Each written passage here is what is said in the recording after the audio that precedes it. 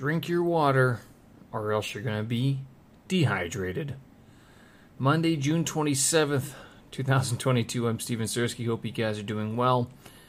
And the temperature has spiked quite a bit here in Beijing, China.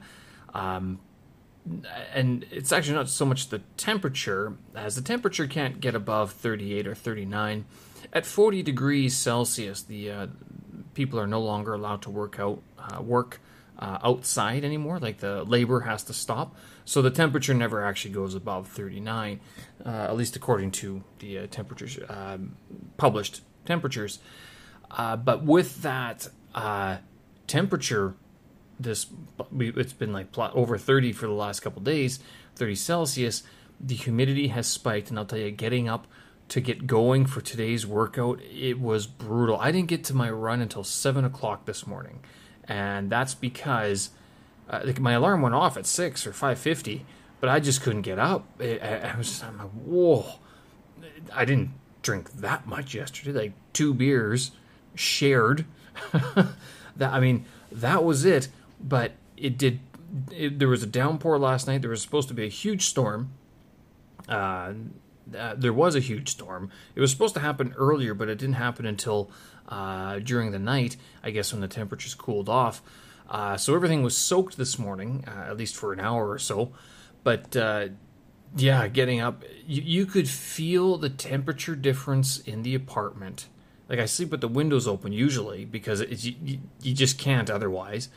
And as soon as you opened it even more, you could just feel the cool air rush in and the hot air rush out. It was like, whoosh, wow. But, good luck trying to moderate that, unless you live in some sort of sealed apartment wherein you could run an air conditioner to condition the air to an appropriate level. Like, I don't know, I'm part of these garage sale groups here in Beijing, and some of them have some nice air purifiers that cost several tens of, like, a couple $1,000s or something like that, or a couple $100 at least. And if they have those, I kind of wonder, I'm like, well, what kind of apartments are you living in? Are you able to, like, live with air conditioning too? Because I know in Canada, we would turn on the air conditioner, but then if we did, you shut all the windows and the doors, everything. Like, you weren't allowed, as a kid, I remember this, if you turn on the air conditioner and the upstairs window was on, you'd get a reaming. It was like, how do you not understand how this works? Why are you wasting money and energy, sort of thing, right? So we had to be diligent in that matter. Whereas here in China, it's like, I know other people have air conditioners. I hear them, and I know outside, if you walk outside most days, it feels as if it's raining, but it's not, because it's the air conditioners, the condensation from the air conditioners that's dropping off of the from the buildings. I don't run my air conditioner. It's not worth it. I did it one time, one summer, and it was expensive, and it basically made me feel lightheaded every time I left the apartment. So now, instead, I just leave the windows open, and I have some fans that sort of moderate airflow within the apartment. And I've complained about this before, but one of the big changes that happened in my apartment area in the last couple of years, like, this used to be fine up until like middle of 2020, when the school opened and that generator started. So this is what my big issue was with this generator, that the school had opened, and this generator that's always going, but it hasn't been going lately. So I almost feel bad. Like, did I get what I asked for? Like, the school is kind of not there anymore. It is still there. I saw the teachers go back today, and I was actually wondering if maybe the reason why I haven't heard the generator is because they haven't been able to have classes. But then I see some of the news articles flying through my feed today, and it looks like not just Shanghai, but Beijing, schools and everything are reopening. Classes are starting again, like for the tail end of the semester, I guess, tail end of the school year. I know the middle school kids are writing their zhongkao, so their high school entrance examination. China has. You're always fighting an entrance examination. From elementary, you go into middle school. From middle school, you go into high school. High school, you go into university. And each step along the way, you get to write a standardized test that determines what type of place you're going to next. And if it ain't good, well, tough luck, I guess, right? So that the zhongkao is going on at the moment. But yeah, so I'm not sure if other people are running their air conditioners through this this heat. I know the general consensus is that Beijing is really hot and humid throughout the summer, and you just kind of suffer through it. I mean, you're sticky all the time, you're sweating all the time. You wake up, you breathe, you go to sleep, you breathe, and you're sweating. So it's quite intense, but at the same time, hey, I guess it's better than the windy cold of the winter.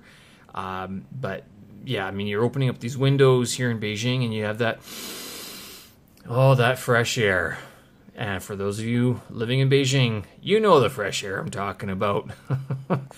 It's not that fresh, let's put it that way. But yeah, we did have our first big thunderstorm over the weekend, which was I guess this is the beginning of the rainy season here in northern part of China in Beijing. There's always a bunch of floods that happen. Qingdao had a flood. There's another place outside of the city that had a flood.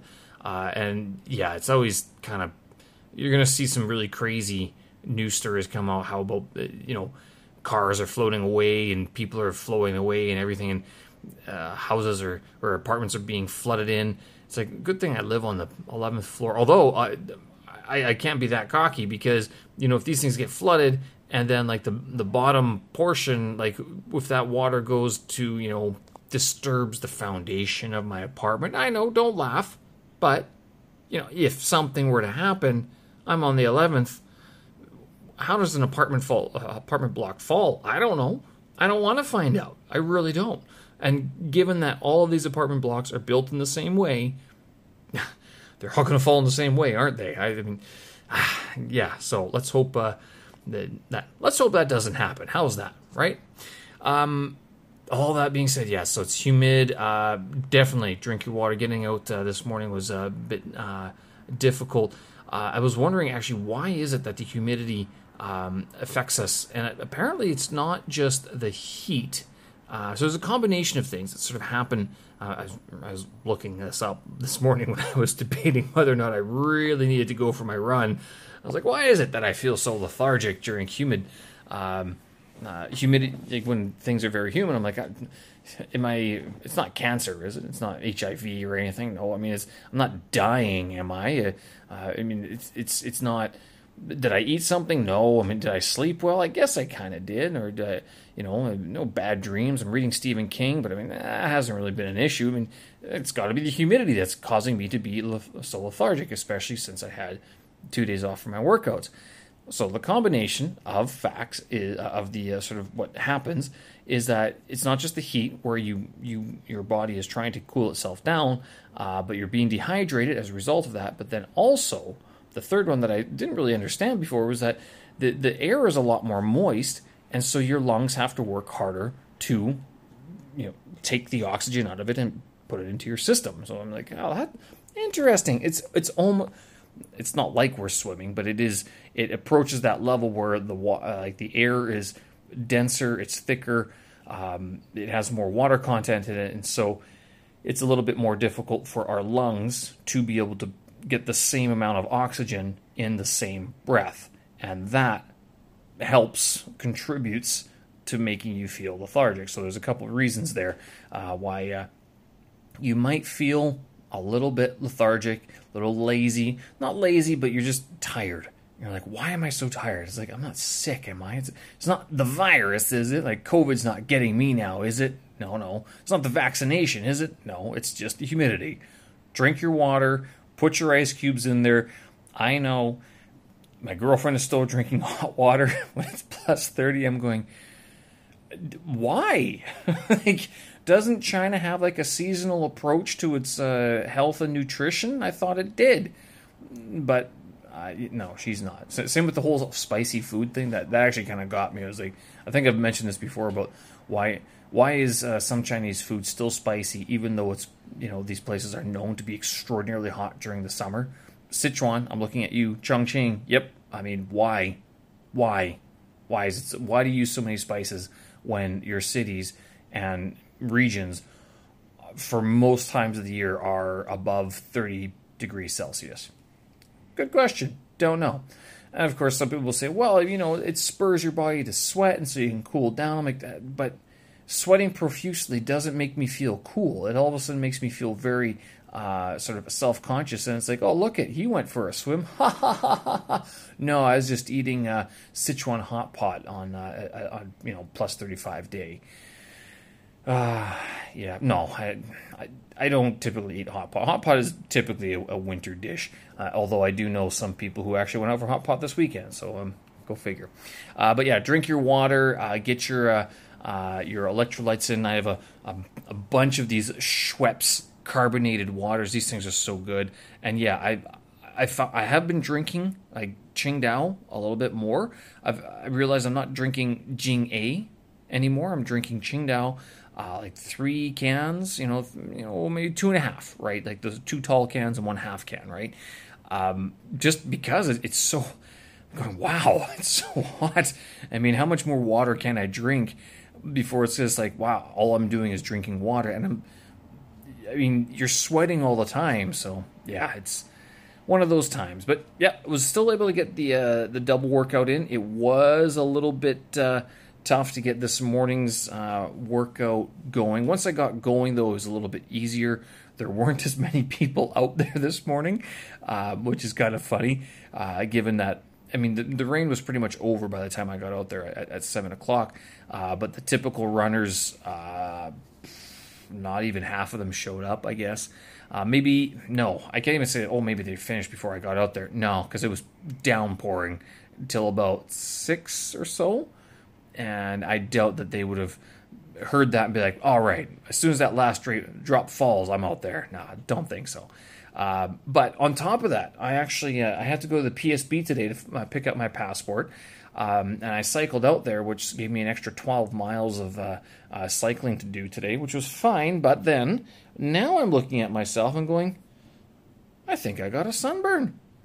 And, I don't think it was the afternoon workout. I did go for a workout this afternoon at 3 o'clock or so, 2:30. But I wasn't in the sun for that long during that workout. But the 30 minutes to and from the PSB, that seems to have...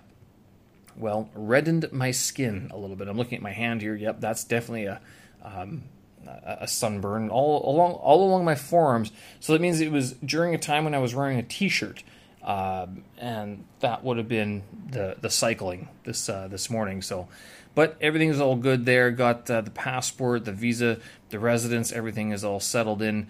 So I am Czech certified, ready to go for another year in Beijing. Now, do I stay after? Good question.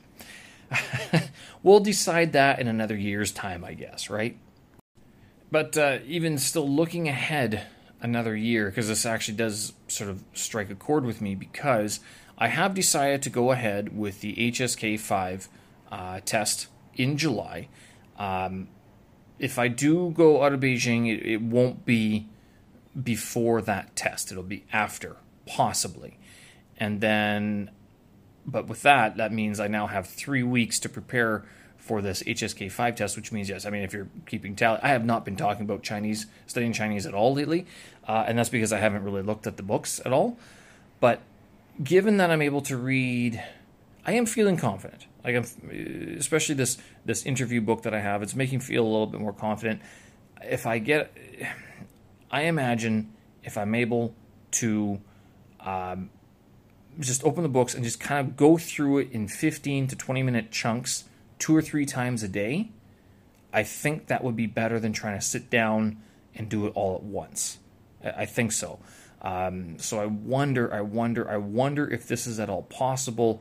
When I do my morning workout, I get back here, 20 minutes in the morning. I'm already thinking like that might not actually work, because it's a different mindset when you're going from a physical workout into a mental workout like that. Like you do have to have a transition. I know people like to brag about their ability to switch so quickly, and I go, I don't believe that. Like, I've never been able to just switch from one task into the next that are so disparate. Like, I mean, physical exertion, getting cleaned up and showering and stuff like that, and coffee, breakfast, and then getting to something as mentally taxing as studying another language.